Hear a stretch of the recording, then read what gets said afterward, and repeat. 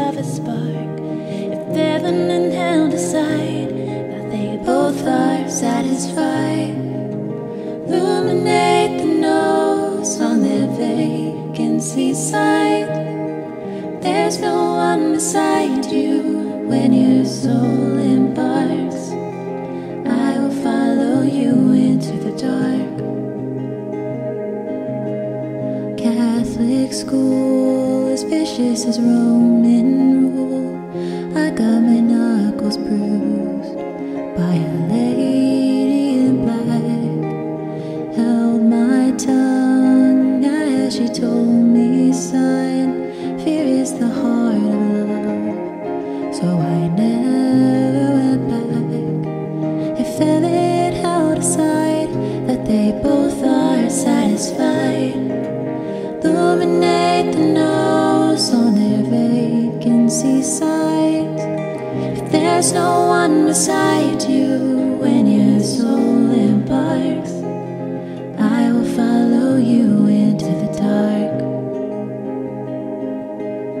You and me have seen everything to see, from Bangkok to Calgary, and the soles of your shoes all worn down. The time for sleep is now. It's nothing to cry about, as we'll hold each other soon in the blackest of rooms.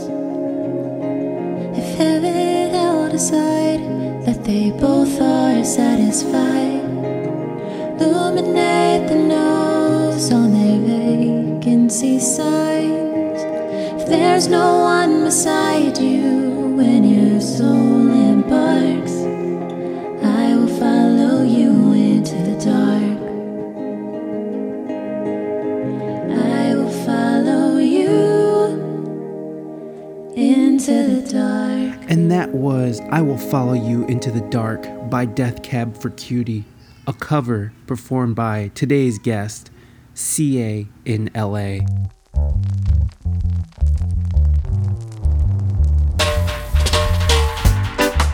Hey gang, welcome back to another episode of the We Speak English Good podcast. Today's guest is Courtney and Ashley in Los Angeles, or otherwise known as CA in LA.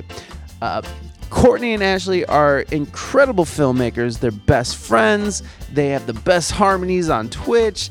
I mean, they just have it all. I absolutely love what they do. I love their hustle. I love their grind. I love their mindset. They're just killing it. They're just absolutely killing it. And I had a wonderful conversation with these two.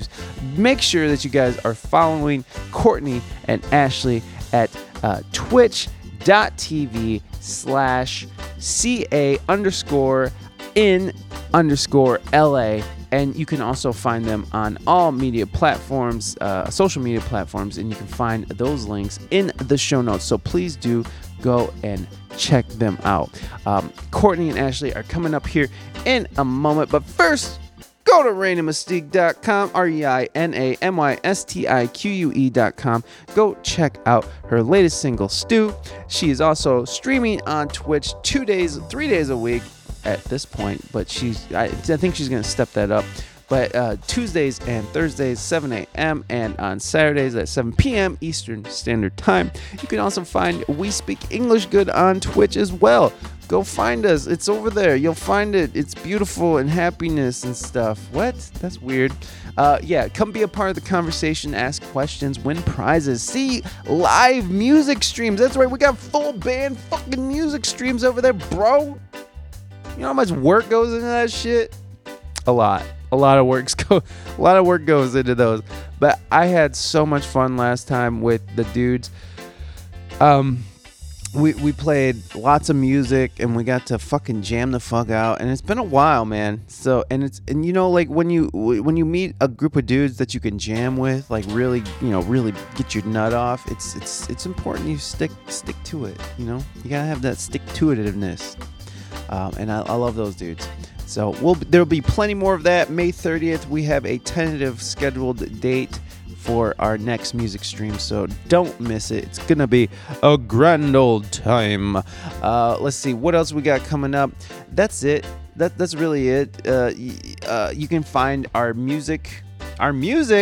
Okay, you know what? This is like the 5th one of these I've done today. Just because I'm trying to get a bunch of these intros and outros done so I can just put together the podcast and get them set up, because I'm on vacation currently, and I'm flying home today. Today I'll be flying home on the airplane, so you know, I'm in flight. I'm coming back to Ohio right now. As you're listening to this, I'm probably farting. I probably have gas because I've been eating like shit, and I'm just probably farting on the plane with no kind of no dignity, just cavalier indignation, just sitting there farting and loving it, not even caring if everyone else has to deal with my farts and my COVID that I got from hanging out without wearing a mask. I'm just joking. Jokes. Yeah. Go support the show on our Threadless site. It's WeSpeakEnglishGood.threadless.com. Go check out the Pro Wrestler t-shirt. You can also find the 80s retro design WSEG that I designed myself, and of course you can see my silly little Mad Mike drawing of me. It's cute, it's fun for the whole family, and there's accessories and stuff. Go to our Threadless store, buy a shirt if you want. If not, I get it. You don't want to support the guy who's farting and spreading COVID on the airplane. So I get it.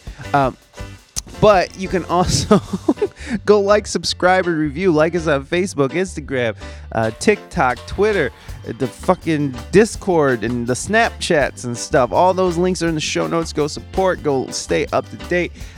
You can also subscribe to us on Apple iTunes. Go subscribe. Please go subscribe. You can also follow us on Spotify or anywhere you get your podcast.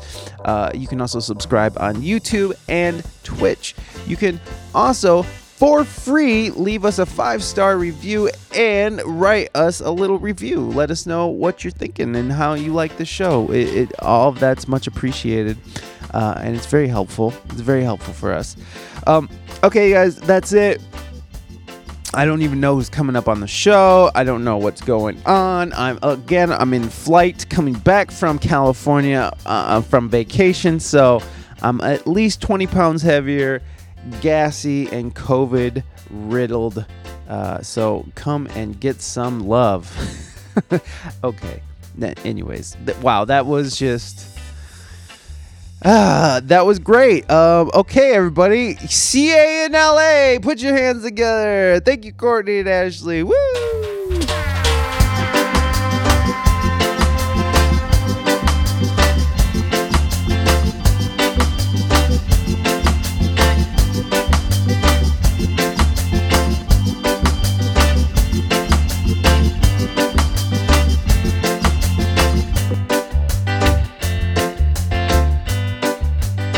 What reverb do you use? I love your reverb. It's just... Oh my gosh, so much. I'm on the Big Sky, this giant Big Sky channel.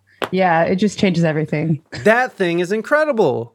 Like, it is. Like, especially for your vibe, it definitely is something that sort of encapsulates.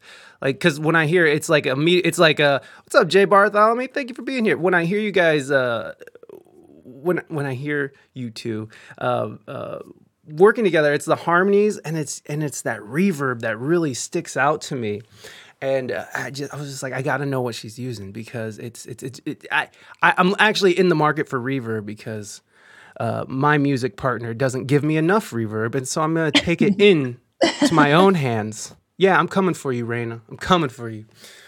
Not Raina, this perfect queen. What? She is perfect. What? She is perfect, and she is right in perpetuity. It has been established that she is never wrong, and I am always right or wrong. I am the one who is wrong in perpetuity, whereas she is right in perpetuity. What And a that's contract. I know. You That's know beautiful. what? When she found me, she just found I was some dusty turd she found on the sidewalk. She was like, "Hey, I think there's something in here. I think there's a little One diamond." condition: you sign your life away, and you're always wrong. Okay, thank you. But one condition. What a boss. I love it. Well, yeah. I mean, she definitely has my nads in her purse, and that's okay. I'm okay with that because if I'm left to my own devices, I tend to veer off the road. So I'm okay with having. It's fun because it's like it's my only boss in life is my wife, and that's okay. I'm okay with that. Everything else, I get to call my own shots. I just have to run it by the boss. That's all right. Right.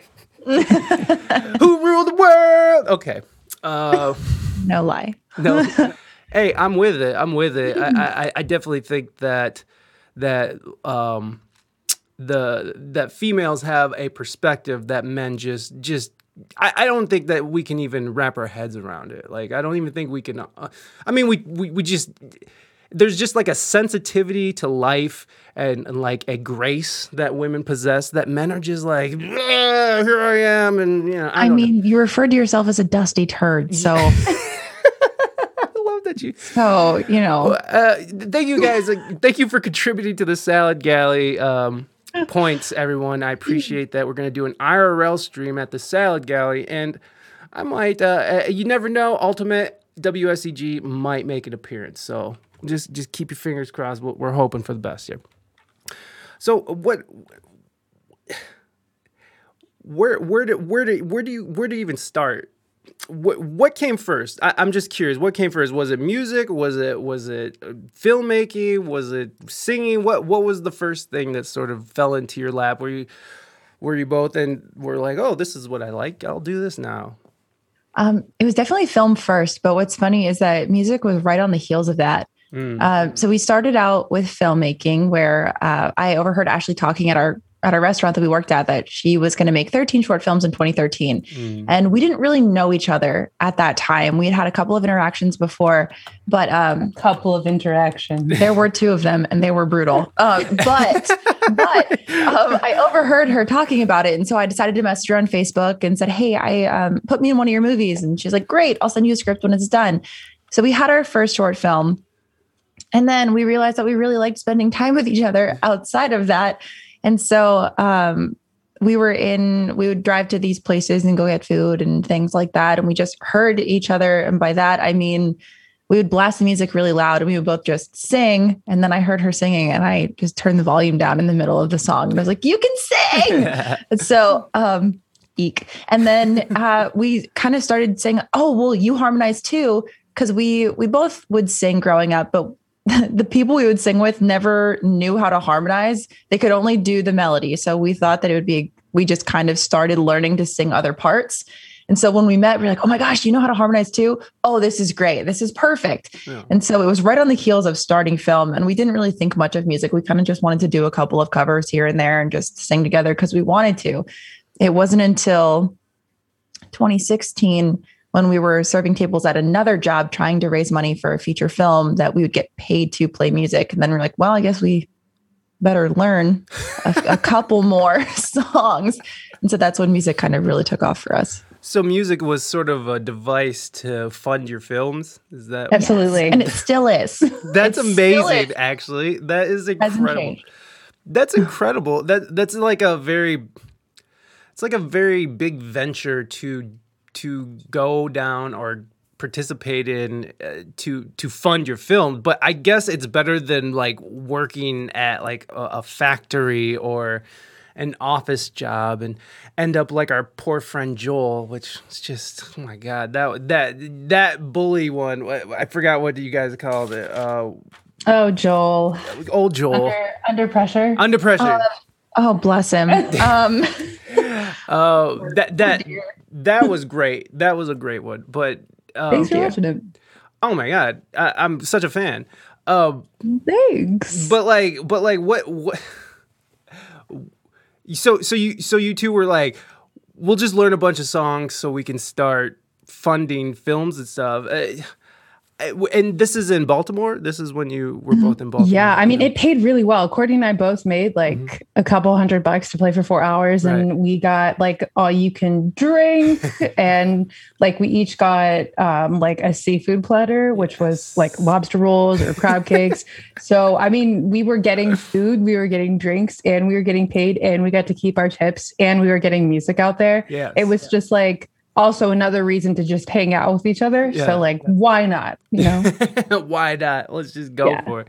It's just funny to me, and but I love that. I love that you were both were like, well, has either of you worked like a quote unquote like real job, like restaurant and stuff? No. Outside of restaurants, I haven't. It's been all restaurants for me. Just restaurants, but playing music, or actually as like a server or as a server. I was a host as well. I've done, well, I mean, I guess if you want to do the quote unquote real job, I was I edited weddings for a company. So I guess that counts. Yeah. I mean, but I guess I should rephrase that. A job outside of the arts. Have you done that? And yes, you have. I have worked numerous real jobs, but they've all been in the arts. I was the film programmer at a nonprofit organization in Baltimore that was very focused on bringing arts movies and just general anything outside of the umbrella of like sports and normality to low income families. So we would go and we would seek out specifically individuals that were interested in doing film and music and art that just didn't have the opportunity. So that was my first like big girl job. And then I worked as a professional editor for a company that worked with a lot of government contracts. So I got to see how all of that happens and how little the people at the bottom get paid. And that made me very sad. Yeah. Oh yeah. Those are sad moments. It was sad. Yeah. No, those are sad moments in life when you realize how much people do get sort of shit on in this world, especially the quote unquote little people. You guys, you both said that it was brutal when you first met. What do you mean by brutal? Like how was it brutal? Like did you not like each other at first, or? No, we were okay. I feel like everything in the start of our friendship is my fault. It's not your fault. So this one is though. I think this one happened first, right? Yes, it did. Okay. That I didn't even connect that. Oh, that was Courtney. So my sister actually worked at this job and knew Ashley before I did. And so when I came into this job, there was one of her friends who was hosting with me was having a party for her birthday. And I had been dating somebody for 6 years at the time. Bless myself, not him. And so he got very angry, very, very angry. I couldn't even tell you why, but he stormed out of this house.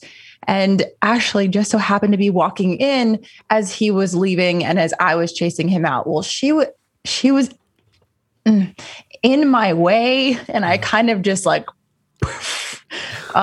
shoved her against the wall and kept running after this drunken ex we didn't end up making it, thank God. Yeah. But yeah, I didn't even realize it was Ashley. It was just kind of like, I need to chase this man before he tries to drive is where I was coming at it from. And I'm so sorry. It's okay. She was in my way.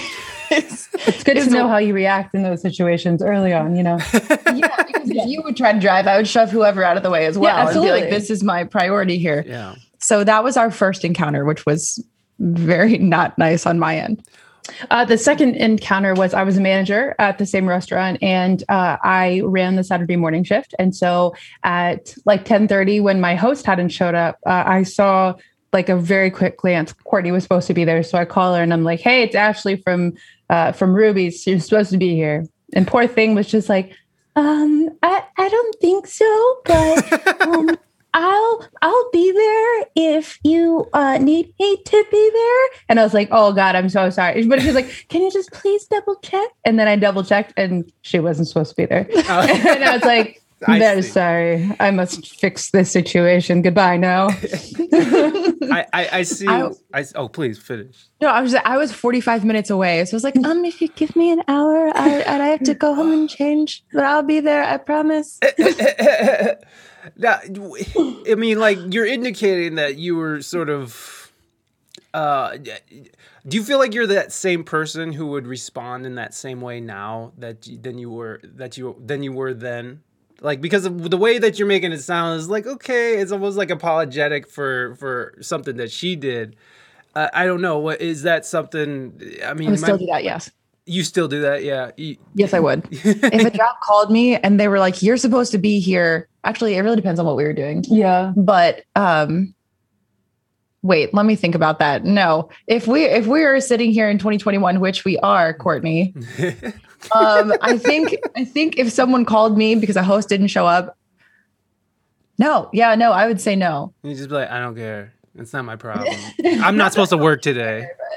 Yeah, like I'm not supposed to work. Yes, but also our job that we were working here before we got let go, they were very understanding of our schedule. So they knew these were the days and these were the times that we worked. And they did not step outside of that. Wow. They knew better because we were working on film. Yeah, we are for example, I'm supposed to be doing cinematography for a short film in May.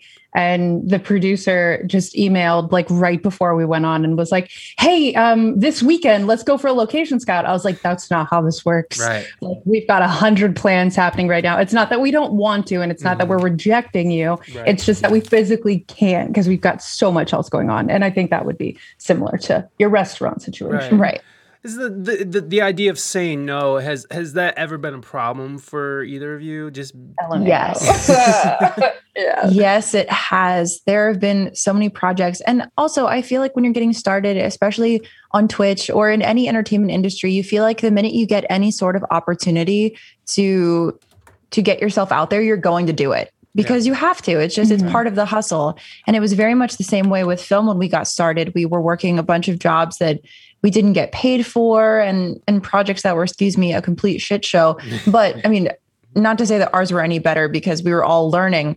But now that we have worked on and gotten enough credits under our belt and our quality of film looks a certain way, we can say, hey, that actually isn't the project for me. We can't carry this. We've been on a few where we were just brought on because the director was an actor and wanted to make a film and didn't know what they were doing. So they brought on a production team who did know what they were doing, but that meant that the actor director didn't know anything that they wanted. So it was incredibly frustrating for us as content creators to have to kind of push that along. And those are projects we can't really stand by and we can't give our time to. Yeah. Yeah, totally. No, I feel that so much. Especially, I mean, I'm coming from the world of music. But you're absolutely right. It's like you put in so much time over the years, you pay your dues, and at some point you're like, well, I don't have to do that.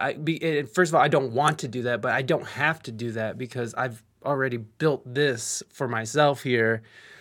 Good luck, have fun, and then so you sort of have to fight that urge to not be nice, right? It's like that urge to be like, well, I mean, I guess I could go out there, or I guess I could go on a location scout. I guess it's not going to be that bad, but just thinking about that in LA, like location scouting in Los Angeles, it'll just be a couple hours. It's like, no, this is a whole day, okay? This is a whole day. Yeah. Yes, it is. Traffic is garbage. Is traffic garbage again? Is that? God, yeah. Immediately. As soon as possible. It's horrific. We're like, what happened? Man, LA is so crazy right now. I'm seeing all these pictures of like the homeless and stuff. It's been really crazy. How has your experience been with Los Angeles over this last year in regards to how California has sort of handled, or even Los Angeles has handled the pandemic? And, obviously there's a lot of homeless issues going on here, but how do you guys think that they handled it? And I don't know about like California and Los Angeles as a whole because the whole town is very problematic, right. But I will say, coming from the restaurant industry, our restaurant closed immediately. Wow. Like we didn't even get to celebrate. We had these grandiose ideas what it was going to be like when we like had our last shift serving tables, and it literally was before everyone was wearing masks. They just asked us to wash our hands a lot, and then that was our last shift. They called us out of our next shift, and then our restaurant closed permanently. And that was a lot of our friends' experiences. And so it was this like mad scramble for everybody to find work and just figure out like, okay, it's only 3 weeks of a quarantine. Okay, let's hunker down. But it has been extremely frustrating, as with many of you all around the world, to see people not adhering to the safety guidelines. Just nobody in LA has really cared about social distancing. No one's cared about staying home. Like immediately after they announced the like lifted order, our street, they shut down like half. It was a 2-lane road, and they just completely shut off the 1 lane, and they built like tents and all that jazz. And it was just really, really wild to see. It's been very dystopian, but pretty immediately everything got back to normal. Everyone was still doing their activities, and the film industry is still struggling to recover. We haven't filmed anything in the last year plus, and it's just been like, when can we safely get back on set? And nobody has those answers. There hasn't been any protocols or safety measures, because who knows if anybody actually knows, vaccine or not, how we're going to manage. But it really has been a chug. And it's been really wonderful not seeing influencers out on the street. Honestly, that's been like TikTokers out there like this, like, hey guys, what's up? We're going over here. Yeah. I mean, we've been living as if we are in quarantine this entire time. I am not joking. I'm with you. I'm the same way. Oh my gosh. Like, it's terrifying. And we actually we had a time where Los Angeles was like, all right, we're going to slowly open back up. And then 2 weeks later, we're shut down again. And everyone's like, we're back in quarantine. And Ashley and I were like, I didn't even know that we even left that. I thought that we were just kind of moving along. So, but it's been really good for us. We definitely took advantage of this year, because we always said with serving, we needed the time to be able to do things. We needed the time to get stuff together. And while film was taken off the table this year, which was what we needed the time for, which was very upsetting, it did give us an incredible opportunity to build Twitch and build it into what our stream is now, which I think is really important. And we were not going to let this time go to waste. So we actually accomplished a lot this year. So yeah, absolutely. I'm thankful for the time. Absolutely. Mad props for so then were you involved, were you both involved in Twitch before the pandemic then, or okay, how long have you been streaming, I suppose I should say? We started in July, like really like the 31 of July of 2018. So we've been doing it way before the pandemic. Oh, wow. And like we absolutely had that boost, the pandemic boost in viewers and support, which was life-changing, and why we're able to still stream full time. Mm-hmm. But we like would go serve tables for anywhere from 6 to 10 hours, and then come home and stream 5 nights a week. And we're talking like we serve tables from 4 to 10:30, drive home a half hour, and then are on stream from 11:30 p.m. till 4 to 6 a.m. in the morning. Whoa. So like we've pulled some crazy hours to grow our community and to get ourselves out there, which means that our growth has been slower and not as strong as some of the newer streamers.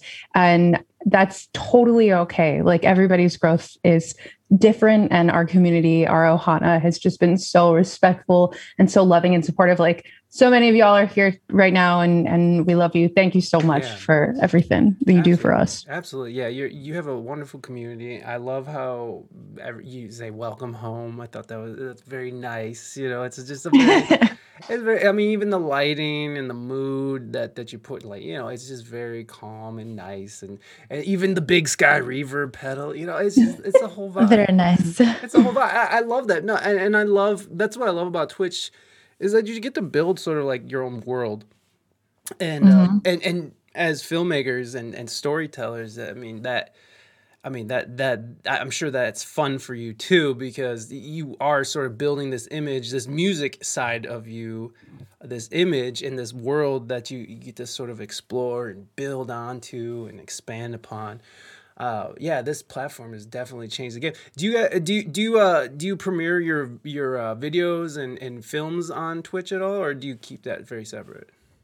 We do. We play them at the end of our stream. So everyone knows who's been with us for a couple usually catch on. They're like, okay, by the end of the stream, they're always going to play a movie. And we had been doing that since we started doing music, and we wanted to incorporate film more. Yeah. But now we figured that wasn't enough, because we wanted people, the minute you stop into our stream, we want you to say, oh my gosh, I found out they're filmmakers. Of course they are. I can tell, which is why we have the projection back here now. So we wanted to up the production quality. Our camera's an A7S II. So it's all like everything is film related in this stream.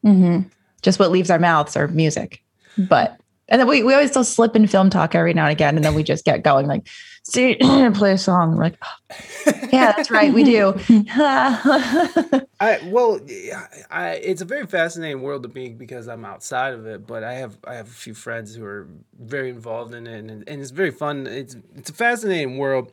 How deep do you go into the production? So are you shopping out sound design? Are you shopping out lighting? Are you shopping out, the guy who does the focus thing? I mean, like, I don't know what kind of cameras you're using, but are you how far into it do you both go? Are you very much hands-on on the whole project?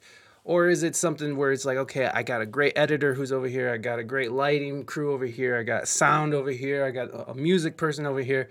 How does it work for you? We've never been fortunate to find a crew that we really gelled with. And so from the beginning of our careers, we had to learn how to do everything. And Court and I handle every film production like an assembly line. And we kind of just like keep passing the hot potato off. And it's like, okay, like we'll write it and literally take it script to screen. They like Court will be being my assistant director and handling all of the lighting, and I'm camera and I'm my own AC. I pull my own focus. And I think that this standard that we have has created a unrealistic expectation for the way that Hollywood operates right now, where now out of 2020 into 2021, I think the more indie filmmakers like us are about to flourish, because you can't have a ton of people on your crew. And even when we've worked on big productions, it's just not for us. There's so many people just standing around not doing anything. And we work on such a short turnaround. Like we filmed Eye for Eye, the film that you showed, in less than 72 hours script to screen. And like other films of ours, we film in anywhere from like 2 hours to 6 hours. And we just don't have the time to mess around, and we don't have the finances because we're self-funding, and our community from Twitch has helped fund a lot of projects moving forward. But it's just like, we do not have time to mess around and have people be out of place, especially when it's like high energy projects. Yeah. No, the idea of relying on other people, even if you are paying them, like the idea of relying on other people is why I'm never sleeping or never chilling, like where my family has to be like, you gotta stop, like you just gotta stop, bro, just get over here.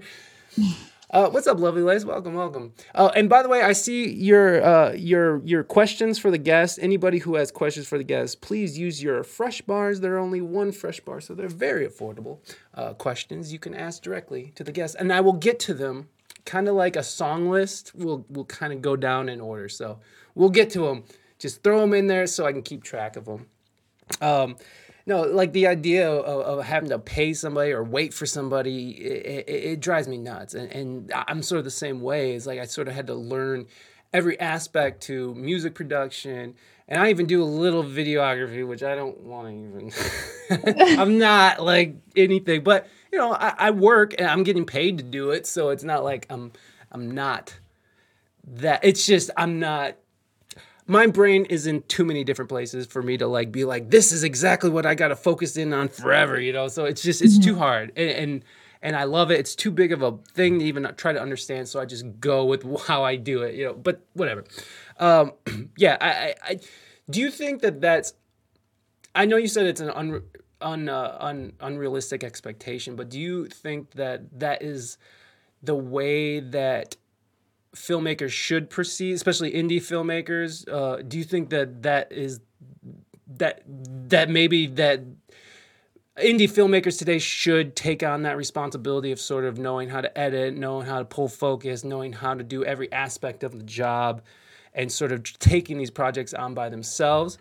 I mean, would you suggest that to somebody? If someone was like, hey, what should I do to get funny? And like, how should I go about it? Like, what would you tell them?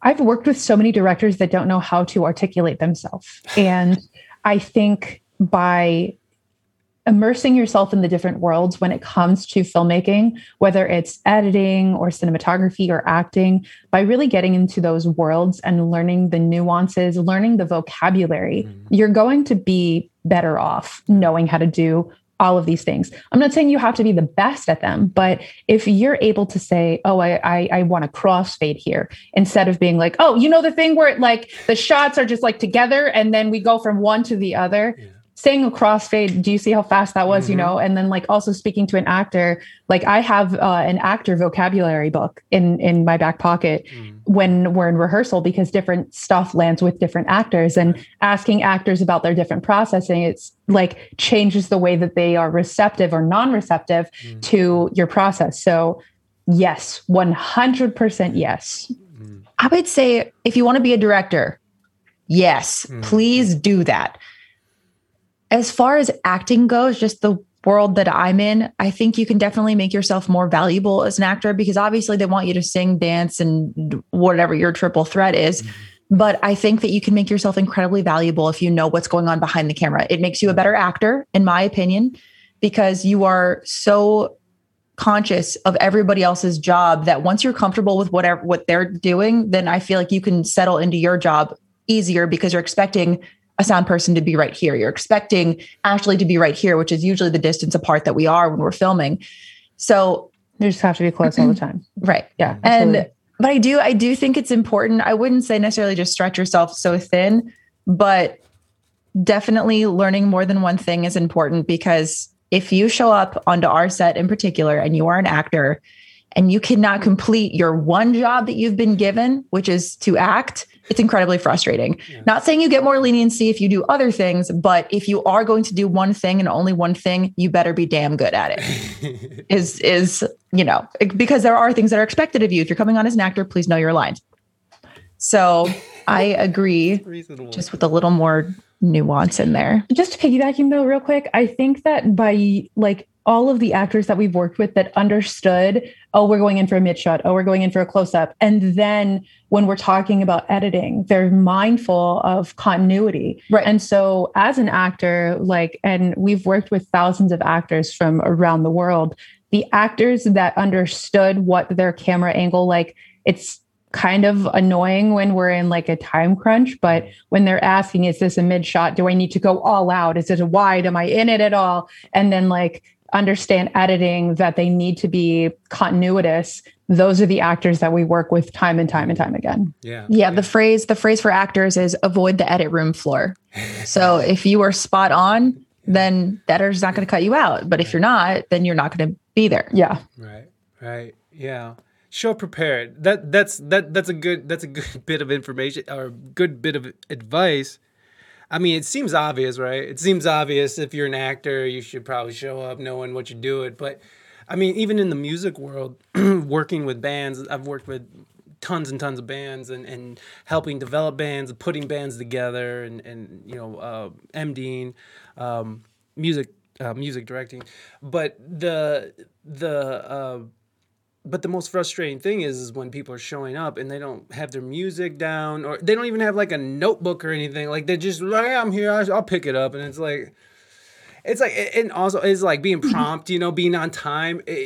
I've always said, it's like you could be the greatest musician in the world, but if you can't show up on time with the music down, then you're not worth anything. Like you might as well be just starting, because you're an amateur. You know, you're not a professional at all. You might as well go back to, you know, your open mic space or whatever you were doing, because it's worthless to me. I don't care. That's like most bands. Gotta just be able to hang and be cool. And that is another part of it is in the music world, especially what I see. I don't know if this translates to acting or the film industry, but like just by being a good teamwork, good at teamwork and being, on time, you don't necessarily have to have this huge talent, but if you're on time and you're hardworking and you know your lines or your parts and you got them down, is like a lot of times you're going to get the job over even someone who might be more proficient. Does that translate into the acting and film world?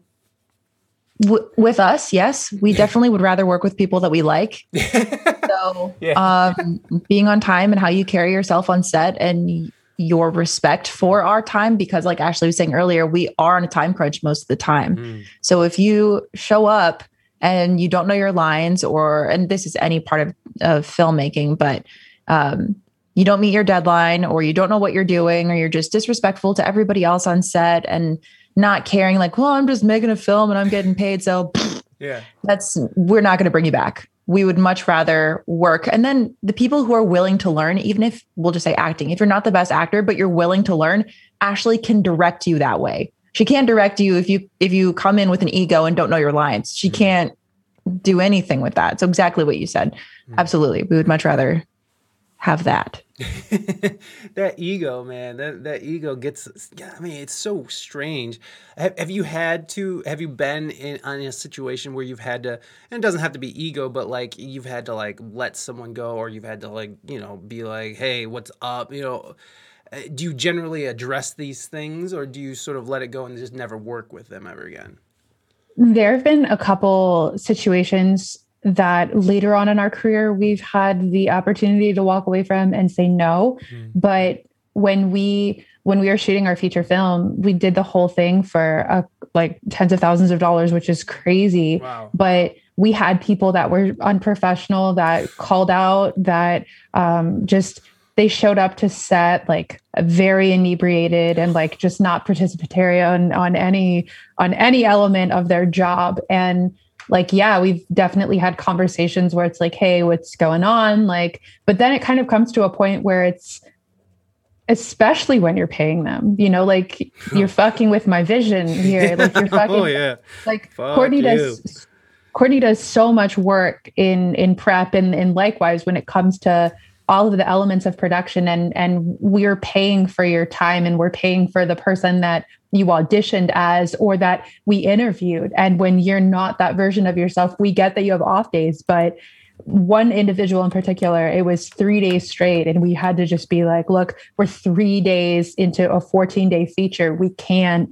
and we will not go through with this. And we ended up not having an audio person that for the entire feature film, which ended up messing us up for the entire duration of like, even still now, like, had we just figured something out and gone with somebody else, then things would have been different. But we have had situations here in LA that the one situation Court was talking about, well, there's been numerous, but the actor that was like, I'm going to act, and I'm going to direct. And he wrote a shot list out in order of the edit. And so it was like, we were in like double M. And I was like, I'm sorry, you want to have how many setups? And we've got 8 hours to do all of the lighting changes. And the scene is 4 pages long and we're in double M of shots. And I was like having to condense it down. And it got to the point that all of the cast and crew wasn't getting paid. And so we made it was over Thanksgiving, like week. Courtney and I rearranged the schedule and made us all not have to work over Thanksgiving. And he threw a temper tantrum that we didn't need to show up on Thanksgiving to shoot one shot. Yeah. And we were like, no. We have to put our foot down that like, you're going to irritate the director, but the director needs to be pacified anyways. Mm-hmm. So like, let him do his thing and eat his turducken. He actually let... That was what he was mad about. I know. You're messing up my turducken.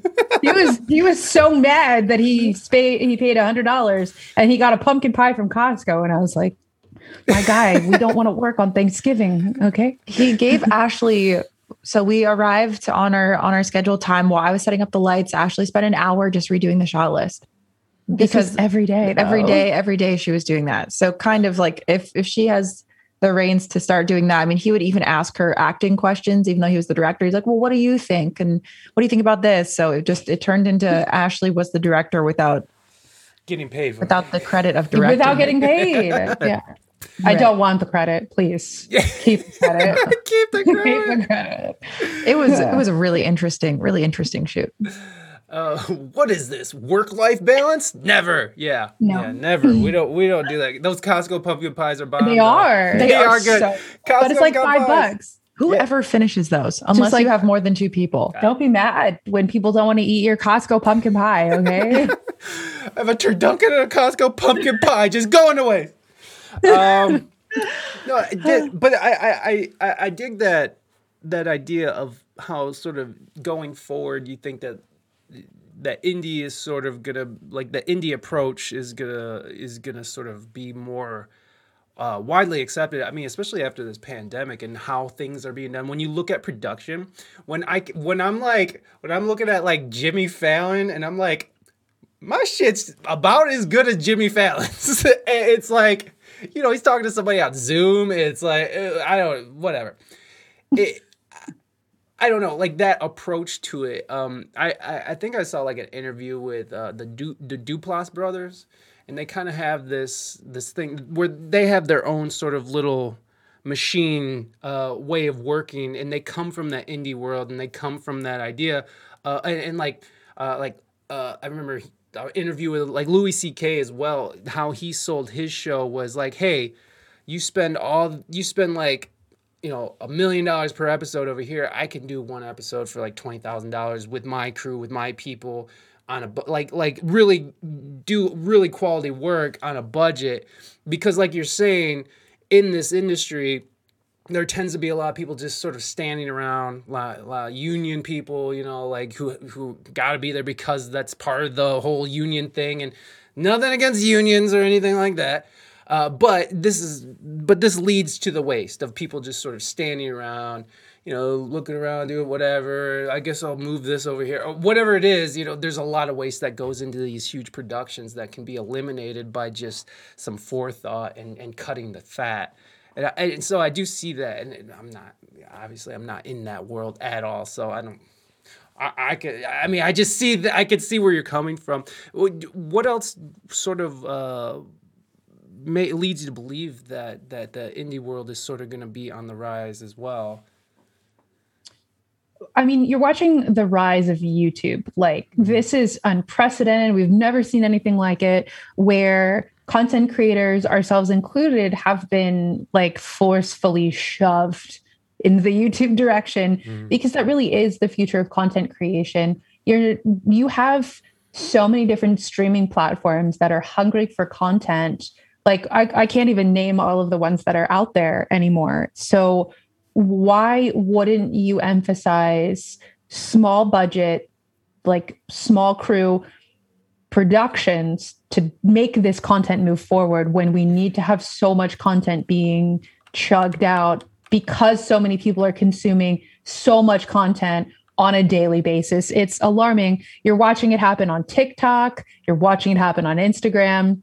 But to backtrack on what you're saying about the unions and stuff, I think that our storytelling and a lot of the up and coming storytelling isn't dedicated to big budgets. It is really about going back to the art of storytelling. And like this weekend, the Russo brothers are hosting a 48-hour film festival that's kind of just like, work with what you have where you are and like make a film. And that's the barrier of entry, I think, is so many people are so convinced that, well, I don't have $100,000. I don't have an expensive camera. I can't make this happen. And that's just simply not the case. You're watching like 12-year-olds shoot these cinematic landscapes on their iPhone. Yes. And so like you were saying, like the whole Jimmy Fallon and all of that stuff, it's real. And if this last year hasn't been an indicator of how much you can accomplish, not just here on Twitch, but in content creation moving forward, you can do so much virtually with very little crew. And so I think that this and the rise of YouTube, TikTok, short form content is going to skyrocket. Quibi just went about it in a very convoluted way. But I think had they marketed more so like TikTok, that would have taken off, but it just didn't. And I think something that people need to pull their head out of their ass about is that indie film or these other ideas that in America especially aren't Marvel or like aren't going to sell. Fast and Furious 9 billion. Oh my gosh. That they won't sell. And that's just not true at all. Yeah. People want fresh ideas. That's why all of us indie filmmakers are like, here's my contribution to the world. And like, please look at it, because there are so many incredible indie filmmakers that are telling really beautiful stories. And that also, like Ashley was saying, that doesn't mean less quality. That is not what that means at all. You actually get more tender love and care for a baby that is here for you to consume and watch. Consume was a really weird word to use when speaking about children. Perfect. You know what I mean? You know what I mean? But it's really important, because I see so much stuff just on, whether it's on YouTube or Netflix even. And then it's like, oh, this was really low budget. This was only this. And friends of ours are making really, really beautiful content. And it's not going anywhere because it doesn't sell. But I am so tired of, someone is going to hate me for this, but like, I don't want to see any more Star Wars stuff. I don't want to see any more Marvel stuff. I don't want to see any more Disney reboots. They're like, you're completely botching original content. And so many people have so many incredible ideas. And now everything's being pulled from books now. There are so many fresh ideas out there that no one is paying attention to. And that is really unfortunate. So I really hope that with the rise of indie film, that we're going to actually let some indie filmmakers have the floor. Yeah, that would be nice. Yeah. I should probably get to some of these questions here. Speaking of song lists, are you thrown off by when regulars don't have any regular songs they request? No. I mean, are we talking about, Rickroll, are you talking about in the song list? Because when someone, so Chris really loves I'll Follow You Into the Dark. When he doesn't request that, I don't think much of it. I appreciate it, because then we get to sing, our song list is 300 deep. So it's really exciting when people request other stuff in the song list that maybe isn't something that they normally would. Yeah. I appreciate it. Yeah. Pragmatism has its place. You don't need a humongous budget. Now more than ever, there are more services that provide platforms to people who have ideas. Of course, there is always the issue of privilege and what can be afforded, but it seems that things are becoming more accessible. Yeah, totally. Do you think with things becoming more accessible, that that's more of a good thing? Or do you think it's something that will oversaturate the market and make it harder?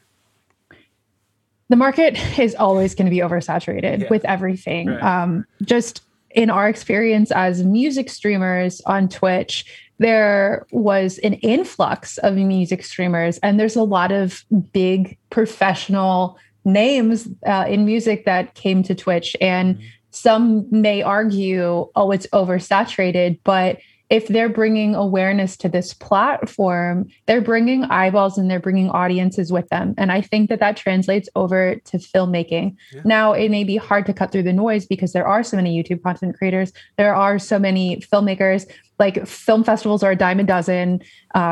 Films, honestly, are a dime a dozen. But what makes filmmakers and musicians and artists really stand out is the continuation of work and like constantly growing your portfolio. We have friends that have done only 2 short films in the time that we've done 100 that look down upon us, and we also look down upon them. You know, like there's going to be stuff that like we always don't agree on. And I think that that's where the whole like conversation of oversaturation comes from. Everyone has their different opinions, but by there being more people out there that are excited and invigorated about filmmaking and art and music, I think that just leads us to have these breakthroughs to create new types of stories and really expand our horizons together as a collective, instead of like nitpicking and being like, well, there's so many people over there that are making so much content. Like, the cream of the crop will rise eventually, as long as you stick with it. So whether you've made 1 or 100. Whether you've made 1 or 100. We've made 100. And I think our quality is pretty damn good. Yeah. So I think we'll be all right. Absolutely. Yeah,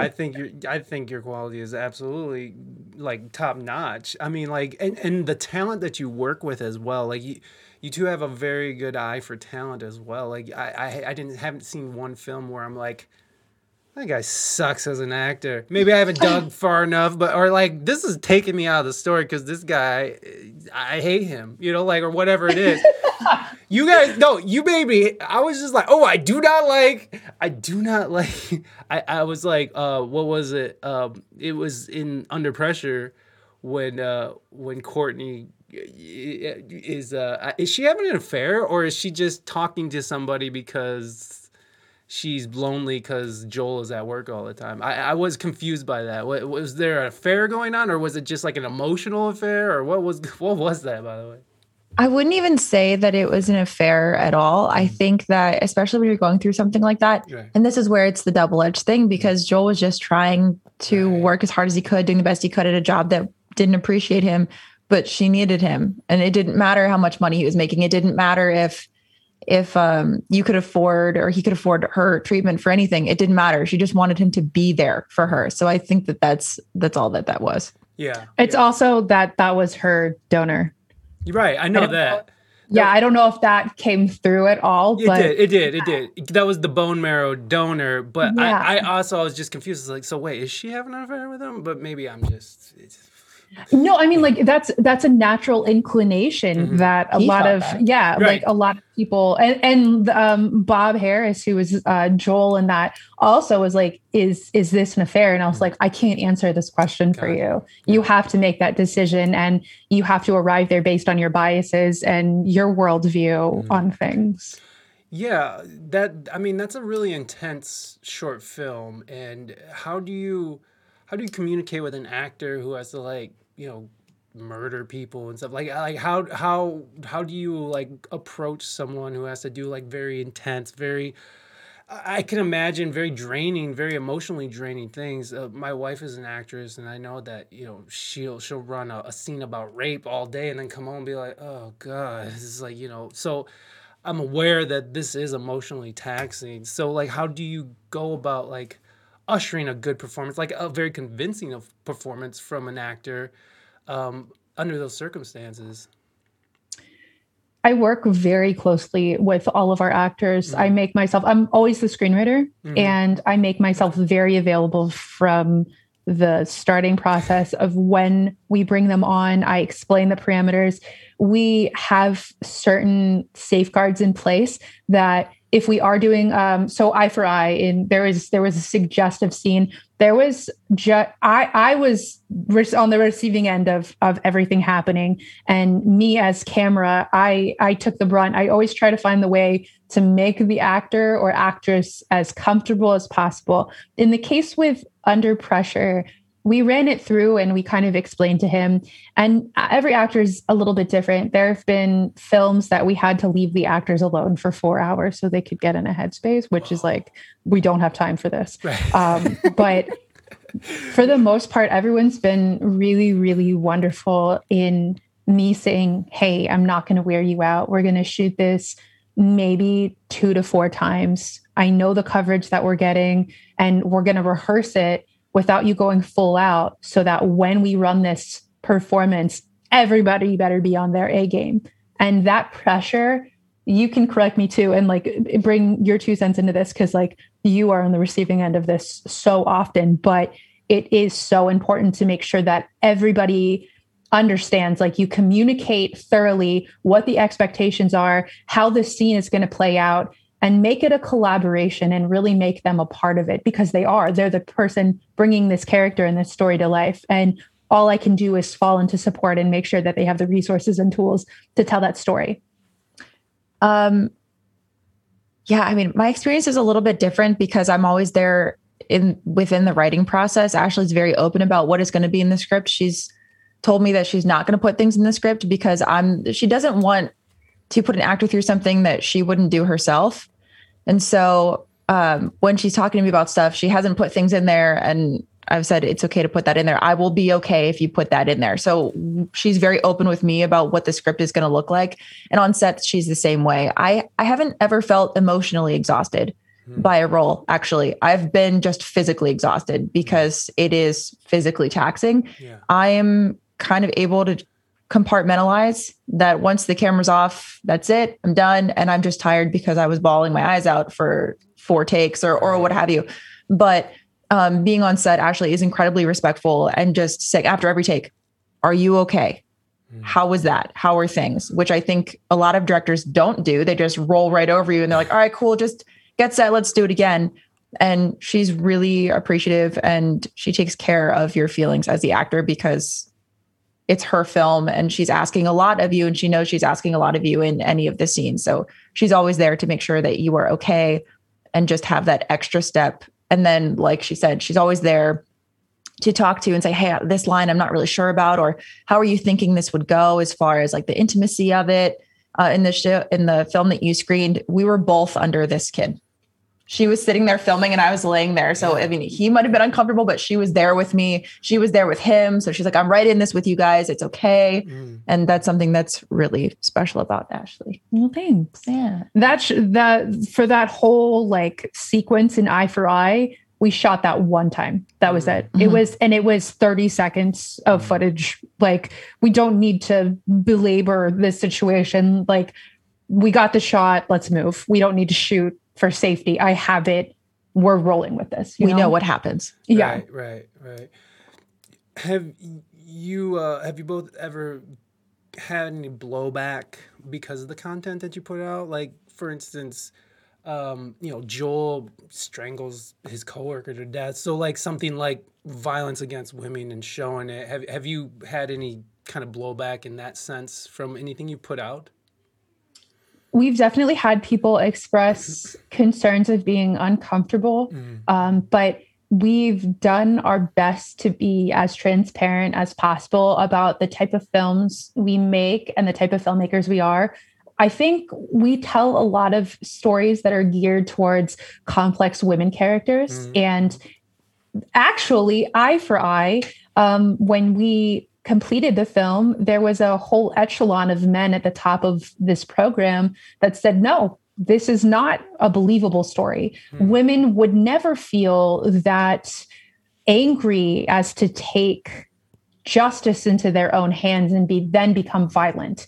And this was a bias that we had to confront dead on, and we had to stand our ground. Our whole team was made of women, and we were like, okay, so if something happens to your sister, your girlfriend, they're like, oh, I'd kill the guy. And it's like more so having to explain why this is a real story and these women really would react this way in Under Pressure too, that Courtney's character would legit be that angry and not like that. She is complex, that she has feelings and there's more to it than just like the story that you're seeing and then the end point of the film, you know? Yeah. So we've definitely had people get mad at us about diversity, about their understanding of different topics and what they don't like to confront as the truth within themselves. And what's really interesting about that, I just thought about this, is so something they said is that a woman would never be that angry to do that. But yet, in the eyes of a lot of men, we're seen as being extremely emotional. So why would we not be that angry? Why would we not be the people like, we don't need you to be angry on our behalf because according to you, we are more than emotional enough for ourselves.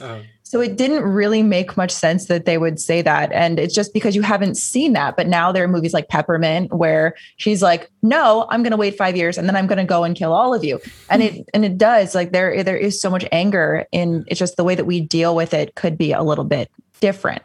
But it was really important for us to address that in this one. Have you ever had a situation where you were asked or told to edit something out or change something because it made somebody uncomfortable, or it was not it went outside of this doesn't work with the storyline? It goes beyond that. It's like this, I just don't like this aspect. I don't want her choking her to death, like that's just violence against women. Have you ever had to placate to those kind of demands?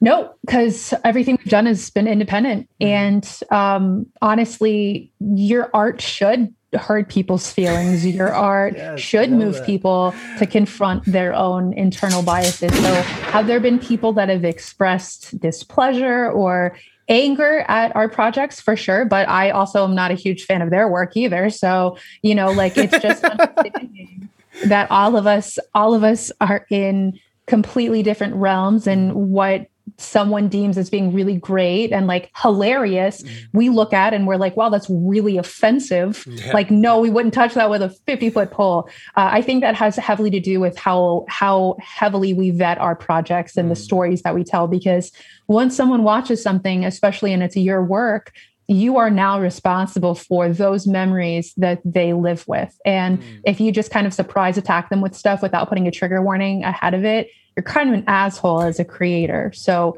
just very, very, very being mindful of people's traumatic experiences and repressed memories that they may not even be aware of. So no, we haven't had to, because we've stayed out of the studio world. That, and we stand by it, like Ashley said, we vet it. We stand by every single thing that we do. People don't like it when it comes out. We're like, well, that's tough shit, because we really like it. This is something that's important to us.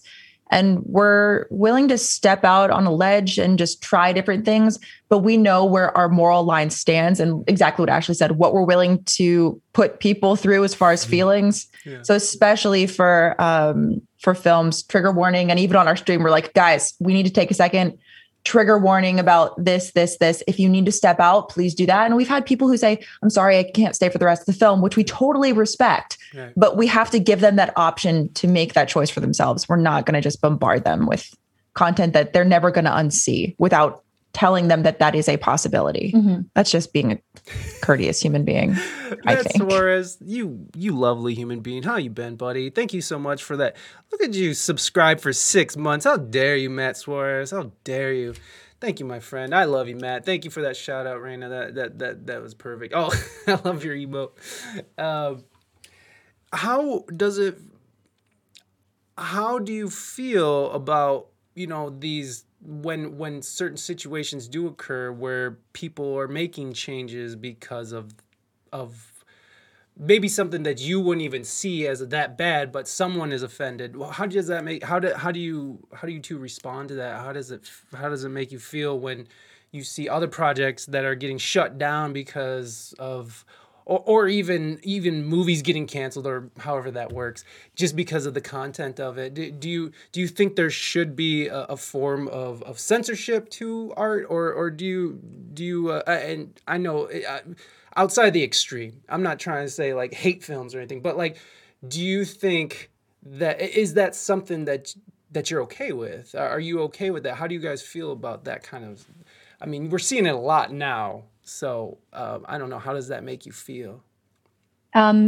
Louis C.K. you mentioned earlier. I did. If he never works in Hollywood ever again, that would be too soon, because the culture of abuse has been coming out to the forefront more so now than ever. Thank God. And it's so important to talk about that element of the power dynamic and control that so many executives have had over productions. So in that case of stuff like that being canceled, absolutely agree. And you need to give those opportunities to under like represented communities and women and people of color. Like, there's so many stories to tell that we don't need another mediocre, stupid story that we've seen 150 times. There are so many films and so many scripts out there that have so much more to give and so much more of an impact than a lot of these films that have been canceled.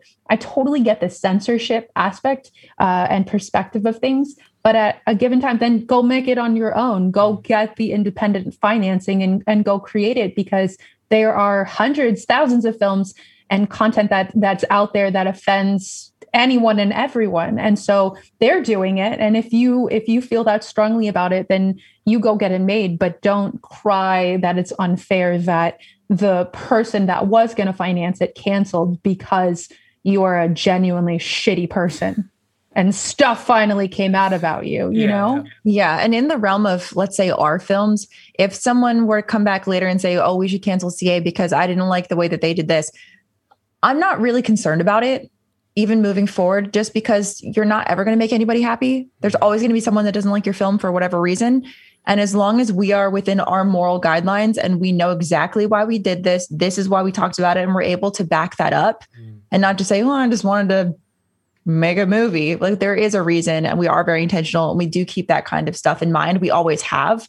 So if somebody just doesn't like our film and wants to cancel it, I'm able to back up why we chose to do what we did. So is Ashley, and I completely stand by it. Like I said, you're not going to make everybody happy. So try to do right by yourself as best as you can. Also, on the censorship conversation, it's really hard when you were also mentioning, like, well, obviously, other than like the really terrible stuff, we don't as a society even agree on what the really terrible stuff is. No, like, there's no definitive truth anymore. And so when you can't even make that decision that like all of us are going to come together on this one topic and it's untouchable, I don't think that we can make these statements of like, censorship, because someone's offended and then somebody else isn't offended, and it's just where's that line? Someone is always going to be offended by your stuff. And a very drastic example is like, there's porn and then there's HBO is a common one that people talk about. They're like, well, there's that, and then but HBO just, they do whatever they want. And so it's exactly that. It's really hard to put a definitive line in the sand. Yeah. Do you think that the cancel culture has gone too far in some aspects, or do you think it's right on point? Honestly, we try our best not to stay too attuned to what's going on in society. Because again, it's as content creators and artists, you have to be very mindful of where your energy is going. Right. And I don't have the energy to keep up with what YouTuber was canceled and then they're going to be redeemed the next day, and then they issue an apology. Like, also coming from inside the film world, I don't know how much of this is staged. I don't know how much of this is like logistically, like they plan to put out something offensive just to get back on the radar. And then now they're going to release a new documentary on YouTube, like I have no idea that variance. So it's hard to answer that. That, and then just the baby boomer generation, they look at millennials and they're like, oh my gosh, they're upset about everything. It's the exact same situation for us. And we basically, everything that we've grown up with 9/11 and everything that's going on right now, we have a very different view of the world because of what we were born into. And Gen Z and everybody younger has the same thing. They grew up with the internet. Yeah. So their experience is completely valid and their feelings are completely valid. I don't understand all of it because I'm not there. I didn't grow up with that. And I was when dial-up didn't exist. Right. And so it's a whole different thing for us. And so it is important to try to not pay attention to it and just do our best, which I think every content creator is trying to do. Well, we're all just trying to make content that we're proud of. And I know that that's really difficult, but cancel culture, I don't know. I agree with what you said. And you said it really well. Oh, thanks. That's all I got. No, and I do agree with that because the way that I agree that there's so much information out there that it's hard to discern what exactly is truth. And like you said, some of these people, some of these artists, some companies are canceling themselves just so they can go on an apology tour and get attention again. And so it's kind of gone a little too far in my opinion, but then there is like real truth to like these movements against oppression and stuff. There is truth to it, but then I also see the other side of it where we have social media and media and the mainstream media. I do not want to sound like Fox News. The mainstream media is lying, but they are. But it's.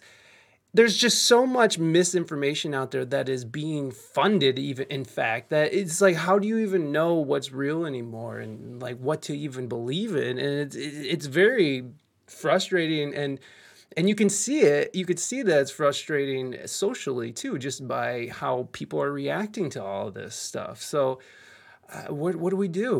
What's the solution?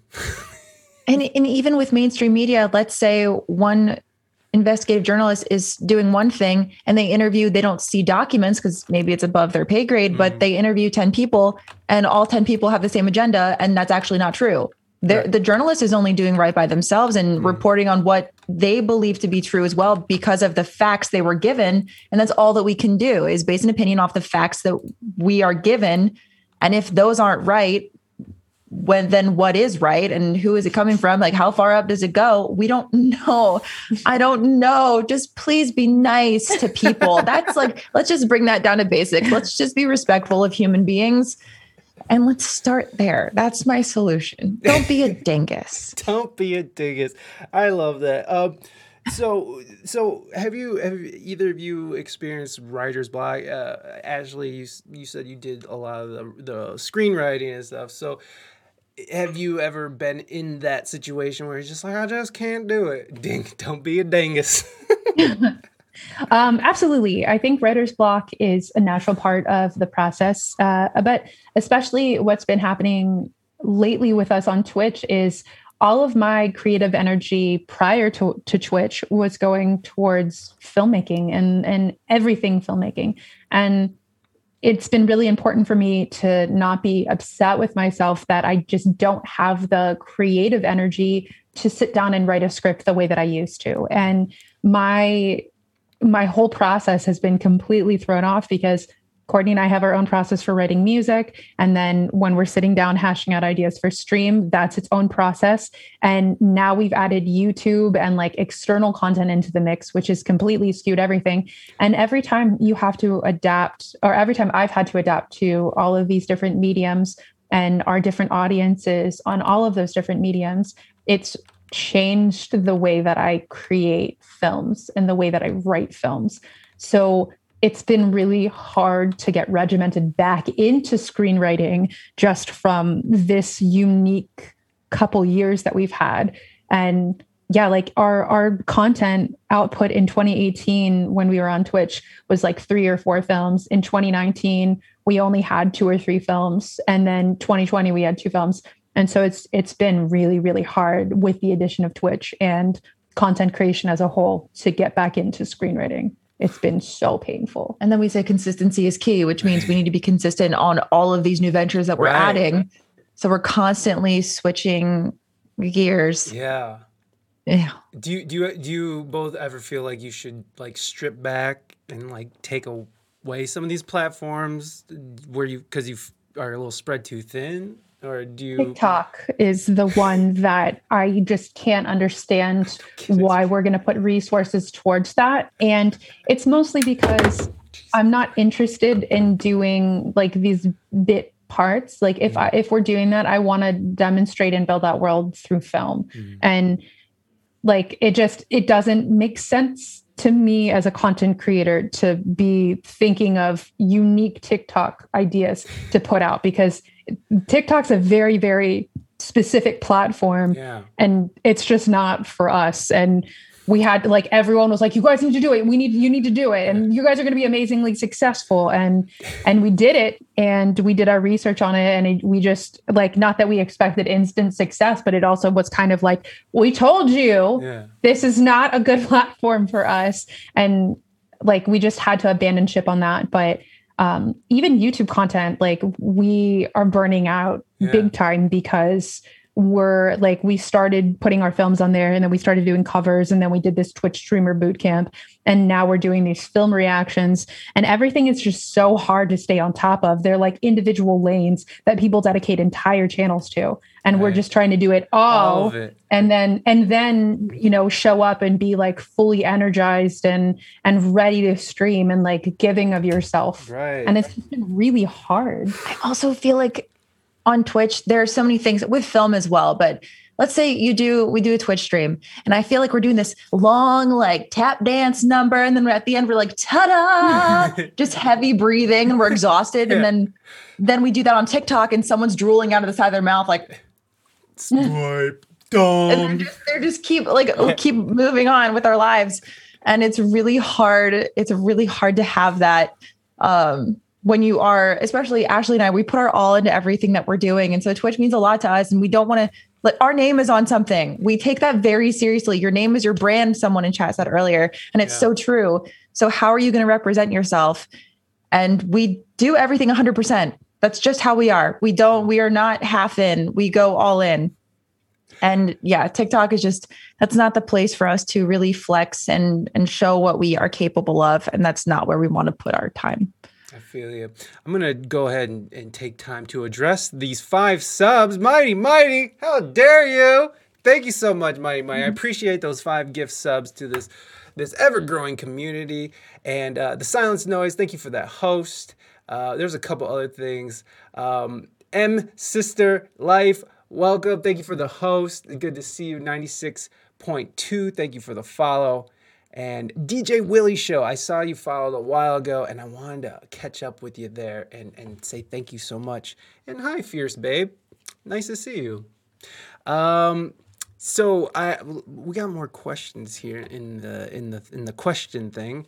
How can talent audition to work with you? And that is from our very own Raina Mystique. Hey, we usually put out casting notices, and we will try to share them with our internal network first.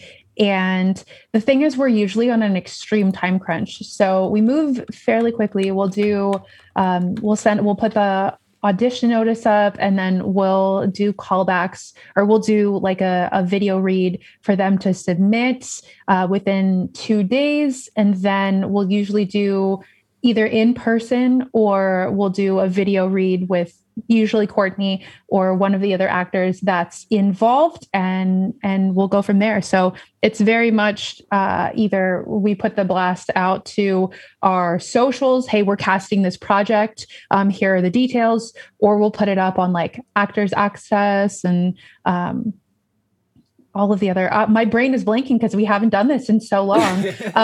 But we'll put it up on the casting boards and put it up on our socials. So I would say to just check out our socials. I think what we might start doing is we have a bunch of actors in a Facebook group that we usually will put that out to, because we love working with our older actors friends, and we love working with new talent. So we'll absolutely make sure to keep putting that stuff out there.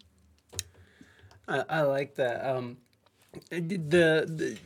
You tend to work with the same crew a lot, like with the same people a lot? As far as actors or crew side? Both. We really don't work with crew. It's usually Courtney and I we'll bring one person on maybe, but we haven't had a lot of success with people that really, really care. It does get down to a lot of laziness. So yeah, like actor wise, depending on the project, like this weekend, I'm pretty sure we're doing a 48-hour film festival, and I'm pretty sure it's just going to be Courtney and I. So just because I can't guarantee that like everyone's going to be able to get their testing in the next 24 hours to make sure, and I don't want to put anybody at risk just to make a movie.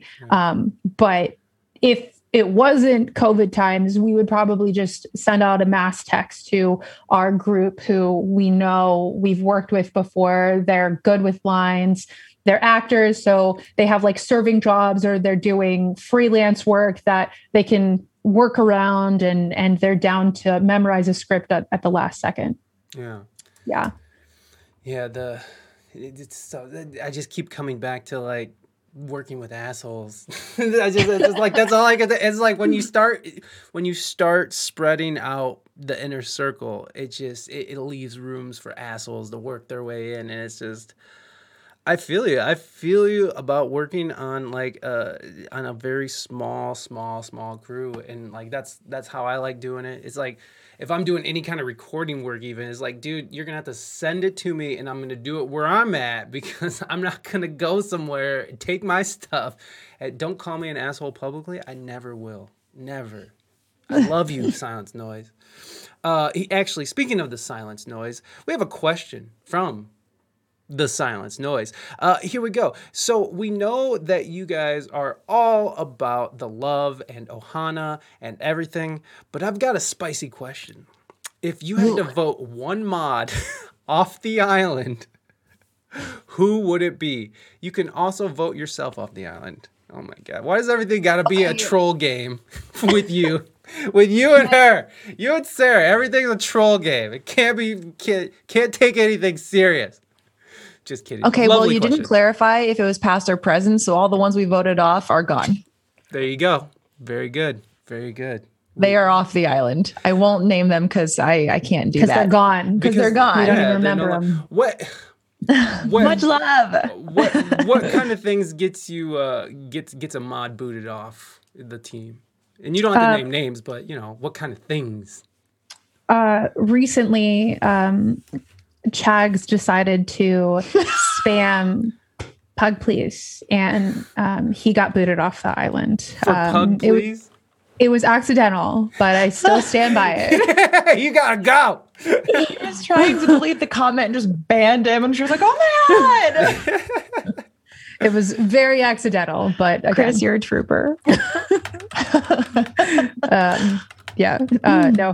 Our mods are really amazing, and they've been so forthright. We expect a lot from our mods, and they've just been so wonderful, especially in March. We had no idea that we were going to be on the front page every stream, which was fantastic. And everybody, the second that it happened, just pivoted. And not that they take it lightly, but like everyone was super attentive, and it was like, it's go time. Yeah. And that's the incredibleness of all of them, is everyone has their respective jobs and they don't overstep on anyone else's jobs. And it works so well to make sure that our streams run well. And we're able to have really in-depth, like our last stream, we talked about mental health for about an hour, and just knowing that they have our back, that we can talk about this kind of stuff, and that we can go on film tangents and we can go on music tangents and stuff, and that they're always going to have our back, is world changing. Yeah. Twitch has definitely brought something new to the table that I've never experienced, really. And that's like instant, not judgment, but instant response. Judgment. But she's like, no, homie. It's judgment. But because I come from the podcasting world where you're just talking into the ether until someone sends you an email. And then it's like, however that goes. And it's like, it could be good or bad or whatever. But it's like, all of a sudden you have like an instant response and an instant, it's just, you can bounce ideas off of people, and you can get different perspectives that span from all over the world. And it's just that it's become not only an amazing platform for the show, but it's also become this huge tool in just learning and how to communicate with people in general. It's because I'm not that great at it. I try. I mean, I'm okay at it, but I'm just saying sometimes I'm not the best communicator. We speak English good, but it's a very it's just a very interesting platform that I've never really. You don't know what to expect when you come to this. When you first come to Twitch, it's like biddies and raids and subscriptions and gift subs and all the crazy stuff that's very overwhelming at first. And yeah, it's just like you gotta like learn the platform before you can even sort of navigate in it.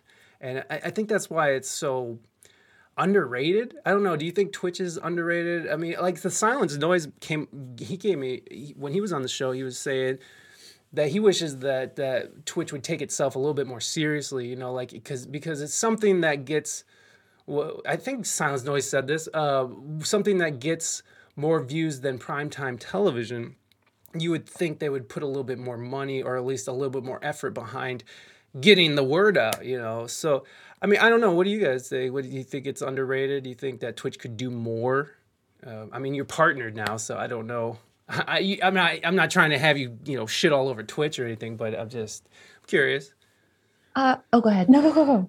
I think it is a smidge underrated, just because one, people don't even know what it is. And a lot of people who do know what it is go, oh, well, that's a gaming platform. And it's so much more than that. It's expanded so much. I give it to Twitch, though. They're trying to handle a lot of stuff right now. And there's obviously Twitter adding them every 10 seconds about there's a problem here, there's a problem here. And there's only so much they can do, and things are going to trickle down, and it's going to take a while for us to actually see big change. But I do think definitely getting the word out that it is so much more than a gaming platform is really important. I actually don't think I've ever interacted with someone, maybe one person, who actually knew what Twitch was when we said it. So it's very rare, but I do think it's underrated. Yes. In my experience, when we've talked about Twitch, it's been really cool to have the reception of it's music and gaming.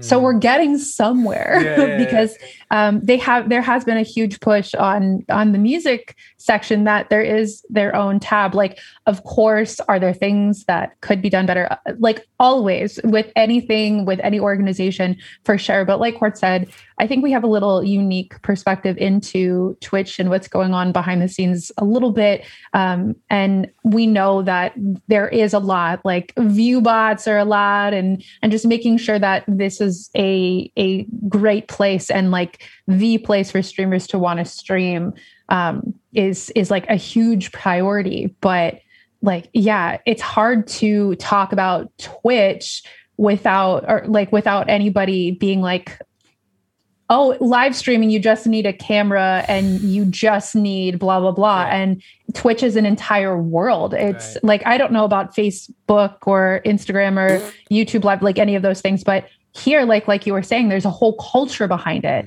And I just don't think that the resources are there to support as many new streamers. I mean, like you fumble your way into like understanding stuff, but that's why we thought it was really important for us to have like put that information out there, find the stuff that we wish was out there and put that out on YouTube and like make it quick and succinct. Because when you're first starting out, you still have that excitement of this newness of this platform.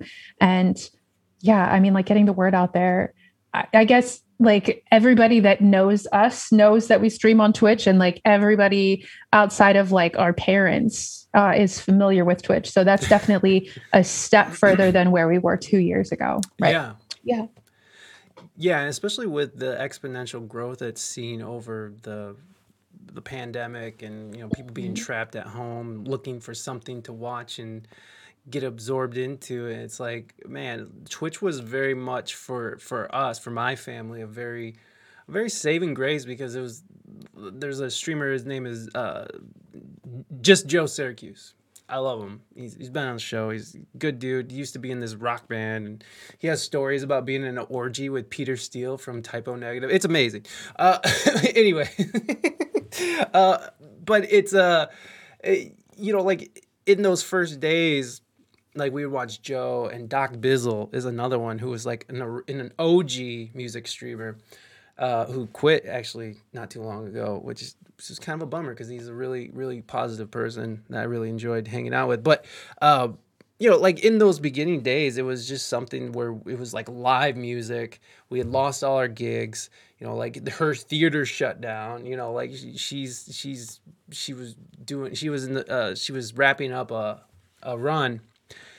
And it was just one of those things that really gave us comfort and it gave us direction, because it was like, well, we should probably do this now. So I don't know, like, I know you two came into it a little differently. What was your precipice? What was the thing that was like, oh, we should go do Twitch now? I'm like, let's do that. Because, I mean, especially 2 years ago when really nobody knew what Twitch was, and the music section was fairly new, I think, a couple of years ago. So what urged you or pushed you into this? So a friend of ours who streams on Twitch, he was in our feature film and he's been in a few of our projects. We'd finally moved out to LA, and he's like, we should grab dinner and catch up and see what's going on and what's new. And then we would see this thing on Instagram, and we're like, he's gaming. Okay, cool.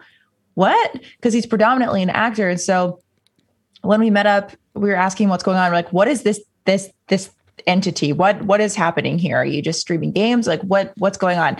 And he started telling us about Twitch, and we were just listening. And then he was like, okay, but you guys should do it though. And immediately went, you what? And he said that he's like, you guys would kill it on there. You should look into it and figure it out. So we started doing a kind of a search on there just to see what it was about. And we saw a lot of games, and eventually we're like, okay, well, Ashley had just had this nostalgia burst and she was like, I want an N64 and I want all of these games. And so we just acquired all of this stuff and we figured, okay, well, we'll start gaming then, not knowing that there was a music community. We had seen, I found out right at the top of this that ASMR existed. I had no idea what that was. So jumping into Twitch, I was like, this is fascinating.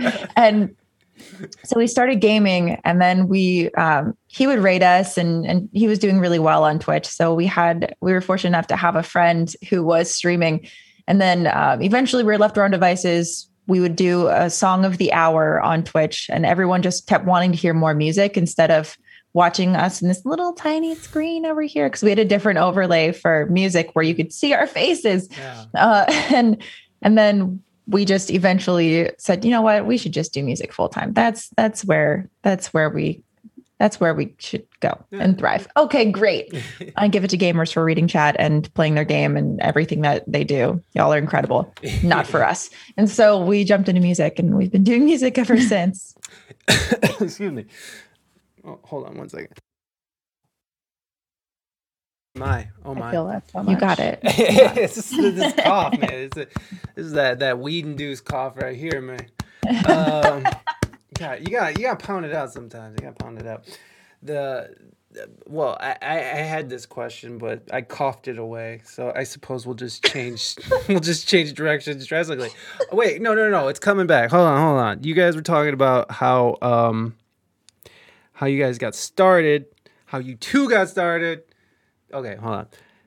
Who cares? It's gone now. Just let it go, Mike. You're not getting it back. It's gone. You've smoked your brain cells away. So how, in the writing process of writing a script, how often are you finding oh my gosh, are you serious, Mighty Mighty?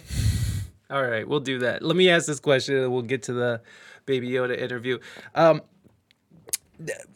How much do you draw from reality? I've talked to some writers, and some writers are very, biographical or autobiographical in their writing, inserting a lot of their own life experience into it. How is that for you? Do you incorporate a lot of that, or do you like to just start off and just something that you're not even familiar with? I mean, how do you go about that?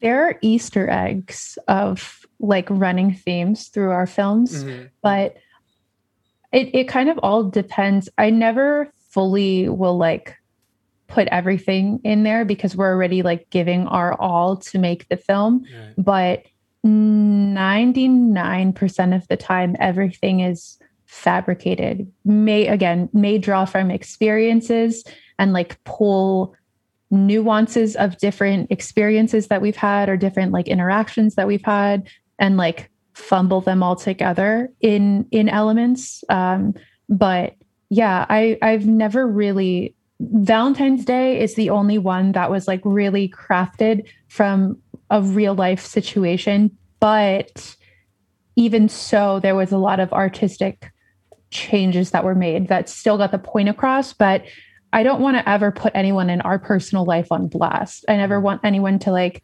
the whole thing, like, don't ever date an artist because you're going to get your stuff on blast. Yeah. But like, I try really hard to shield the identities and the stuff that's happened in our relationships that were more personal and private, and just find a way to make it work and like be inspired by those experiences or those people in our work. Yeah. So it's still cathartic for us. And it's, because I think that's important. Yeah. Our music is the same way too. Because it is broad, but we do, like, it's fabricated, but we do talk a lot about the stuff that is personal. Yeah. It usually goes over people's heads though. So it's cool. Yeah, especially if you have them trained to sort of, I think artists who put themselves out there in like those very, very vulnerable ways, who are really putting themselves out there and like really, I'm trying to think of like Bukowski or something, right? Like Bukowski, he definitely drew from real life and made himself look like the asshole a lot of the time. But and that's just a very distant example, but it's whatever. how do you decide on like what to work on? How do you decide like what to put energy in? Like, how do you decide like what story you want to tell? Or is it just something that's like, I got to do this and I got to do this now? It's just it all depends. Yeah. It kind of is like, what are we like? Is there a deadline? Is there a project that we're working on that has parameters like a 48-hour film festival or a specific challenge of a project that's based around something? That's how a lot of our projects were born. Like our film Cerebral was for a 48-hour film festival. And so we had to do something like from script to screen in 48 hours. And it had to be a drama that was centered around a character named Q Treller, and they had to use duct tape. And so we were like, okay, cool. So it's a serial killer. And like, that's kind of how we went about with that. And then likewise with like Head in the Clouds, that one's about a kid that like lives like idolizing NASA. That was for a space theme competition. Oh, cool. But like with like First Impressions and Legacy, those are the two films that are like really focused on like Filipino stories. And I was just really, really missing my Lola. I'm Filipino, and I realized that I haven't told any Filipino stories. So it was just trying to explore a short film in a short period of time that was a day in the life, slice in the life of these individuals. Legacy was actually for a 29-day film festival. And it had to be 5 minutes or less showing off Los Angeles as a destination for people to want to come. So like, yeah, that whole thing ended up being about Los Angeles. So yeah, so much of our catalog is because we were entering festivals or competitions and it had to be centered around something. Well, that's cool though. I mean, it's almost like a jump off point, or what do you call it? What people use for writer's block, like not a template, but you know, like you can buy those books that have like prompts and stuff, like writing prompts and stuff. God, I'm just losing these questions. Left and right because you said something. Oh, your Filipino experience. I really enjoyed, and I'm sorry I don't have any of the names because I'm just terrible at all that. Again, huge stoner right here. I really enjoyed the one where it was the Filipino dude and his girlfriend, and they're meeting the parents and that whole interaction, because I come from, I'm not Filipino, I'm Mexican, but I have that, like, you know, there's like this I almost said something stupid. There's this like immigrant mentality, right? That comes over, and I don't know what your story is, but like my mom is from Mexico, and that resonates so hard with me. And I know the cultures are completely different, although there is a lot of connection with the Spanish stuff. But it hits so hard because of that like ultra judgmental, that looking for like college and being oversharing and like that. It resonated with me because my own mother, it wasn't that extreme, but it was just something that I could relate to really hard, just being the child of an immigrant. And I don't know, is that something that you might have pulled from life experience? Because I mean, it was just so dead on. I don't know what your story is, but I mean, is that something you've had to deal with?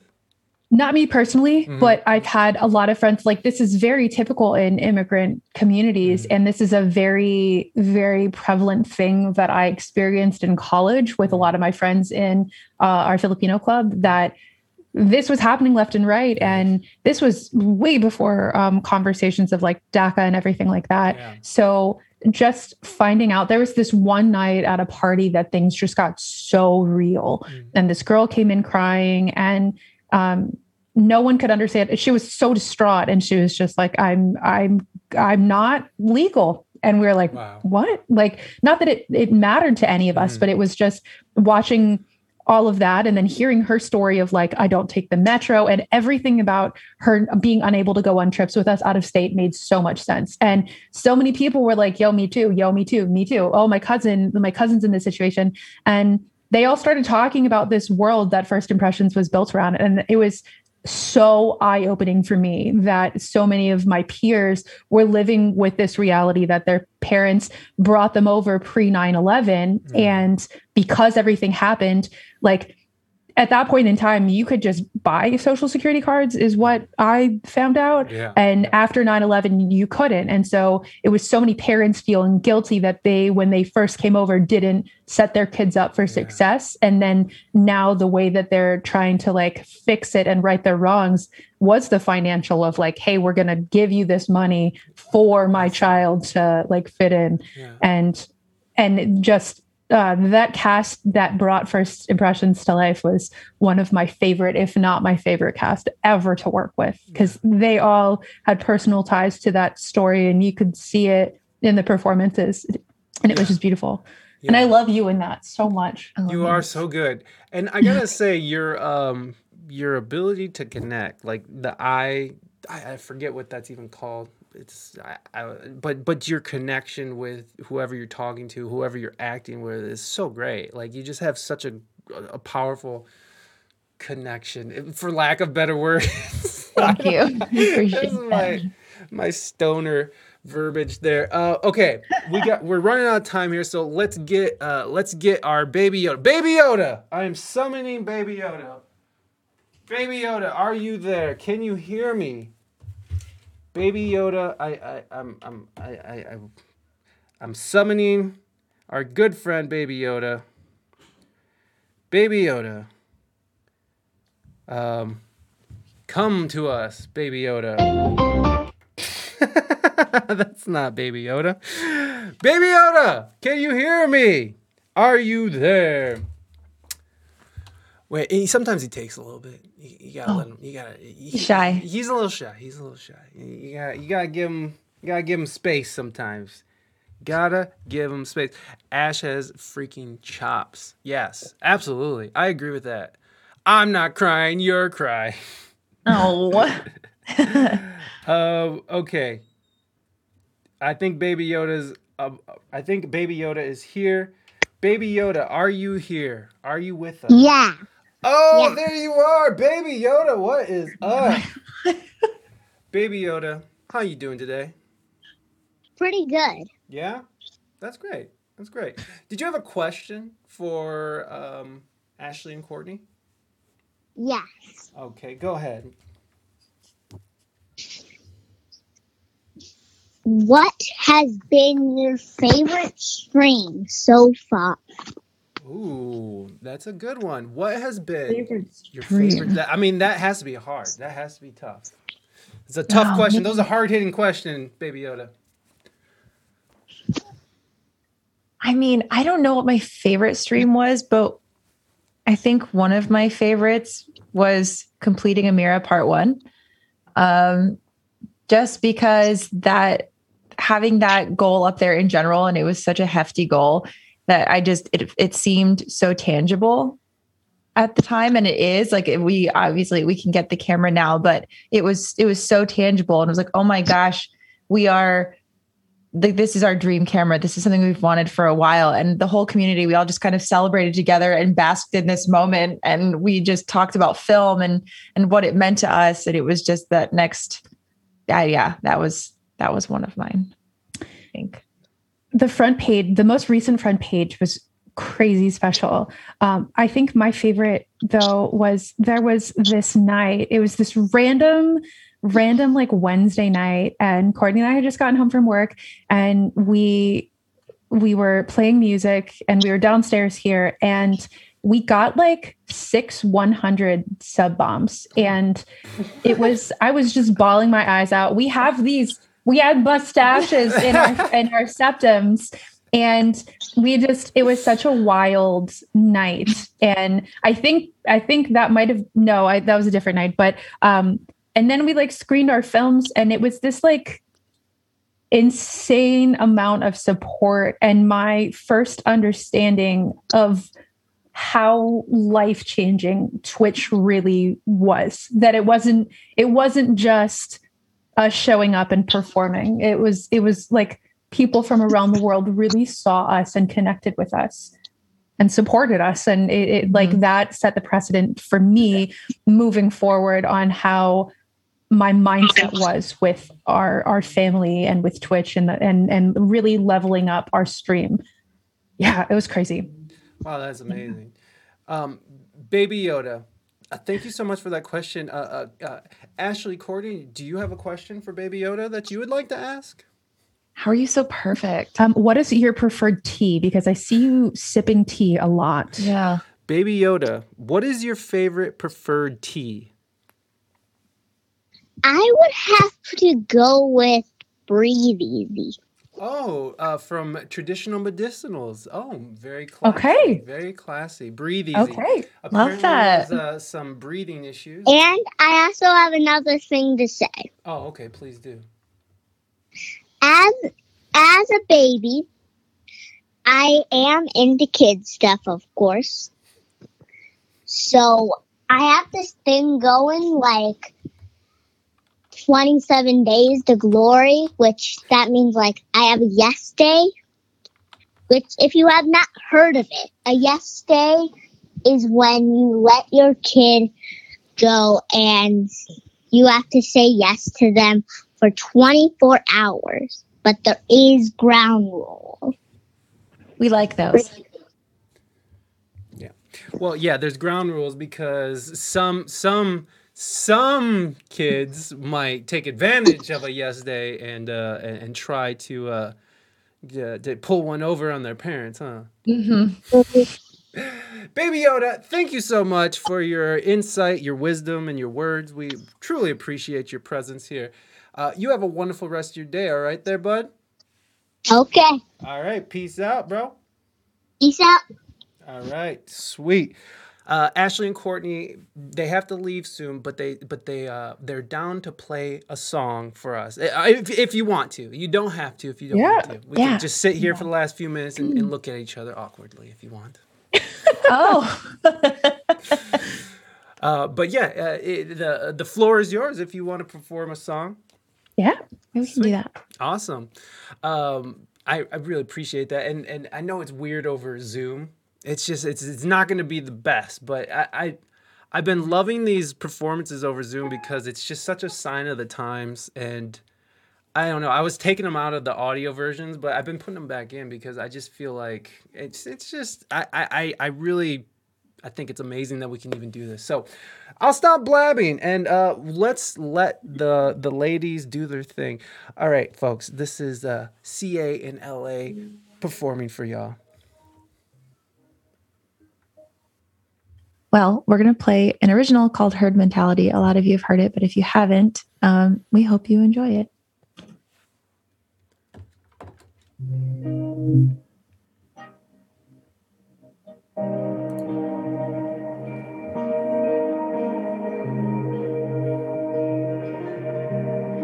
I hate to do this because I thought it would hurt more than it does. You didn't, you disavowed. The blindfold removes the blame. If you left without as much of a doubt, you were never really here. Follow the leader, marches to its own created time. Quick, better keep up, quick, gotta keep up. Follow the leader. Silence implicates the innocent. He screamed, shame, shame. Speak your peace and disrupt mine. Did I lose your memory too? Rewrite those pages to reflect. The plot twist confuses the prologue. If you left without as much of a doubt, you were never really here. Follow the leader, marches to its own created time. Better keep up, good guy, keep up. Follow the leader. implicates the innocent. He screams, shame, shame. I'll recover, this is temporary, just like you and me. I'll recover, this is temporary, keep on, just like you and me. Shame, shame, follow the leader, marches to his own created time. We better keep on, we gotta keep on, follow the leader. Silence implicates the innocent. He screams, shame, shame. I'll recover, this is temporary. We gotta keep on, just like you and me. Shame, shame. I'll recover, this is temporary. We gotta keep on, just like you and me. Shame, shame. Wow. Oh my gosh, this is shrimp heart. I love that. Shrimping. We're shrimping. Yes, thank you so much. That was incredible. Thank you so much. That was so lovely. And I truly appreciate that. And Ashley, Courtney, thank you so much for being on the show. It was such a joy, and thank you for your community, your ohana coming through and saying hi too. Thank you everyone for stopping through. We really appreciate y'all coming through and supporting. And when's the next time you stream, and how can people get a hold of you? Tonight. You can check us out tonight. We'll be live at 8 p.m. Pacific.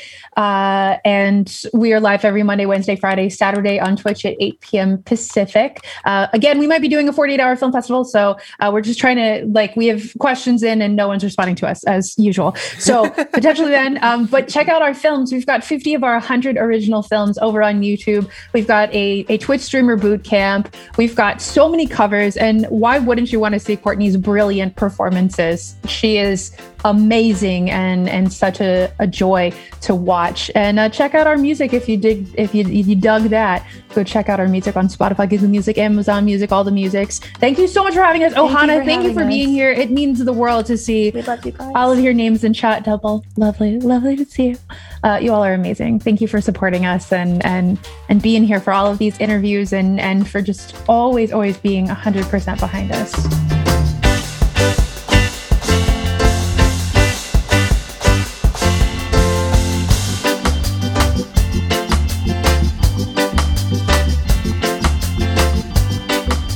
Thank you so much, Courtney and Ashley, for coming on the show. Make sure you go and support Courtney and Ashley at twitch.tv/CA_IN_LA.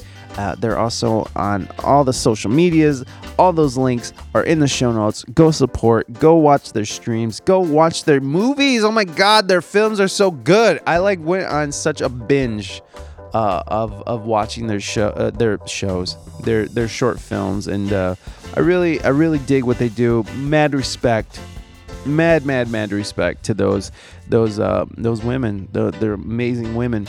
Yeah, go support. So I'm coming back from vacation, so I don't really have much to say other than thank you guys so much for tuning in all the time and being here. And recently we hit 1 million plays, which the 1 million plays is like every episode for JRE. But I'm not here to compare myself to JRE or Mark Maron or oh my God, I'm just yawny today. I took a bunch of this serum, this weed serum, and it didn't really do much for me, but it did make my brain stupider. So that and made me tired. So that's what I got from it. Again, thank everybody. Thank everybody. If you guys want to support the show monetarily, please go buy a t-shirt from our Threadless store. It is WeSpeakEnglishGood.threadless.com. We got all kinds of designs going on over there. You can also find You can like, subscribe, review, like us on all the social medias. You can find those links in the show notes. You can subscribe to us on Apple iTunes, follow us on Spotify, subscribe on YouTube and Twitch. You can also leave a 5-star review and write a few nice words about the show if you'd like. It's very helpful, and it's a very free and helpful way to support the show. And that's it. I gotta go. I gotta go.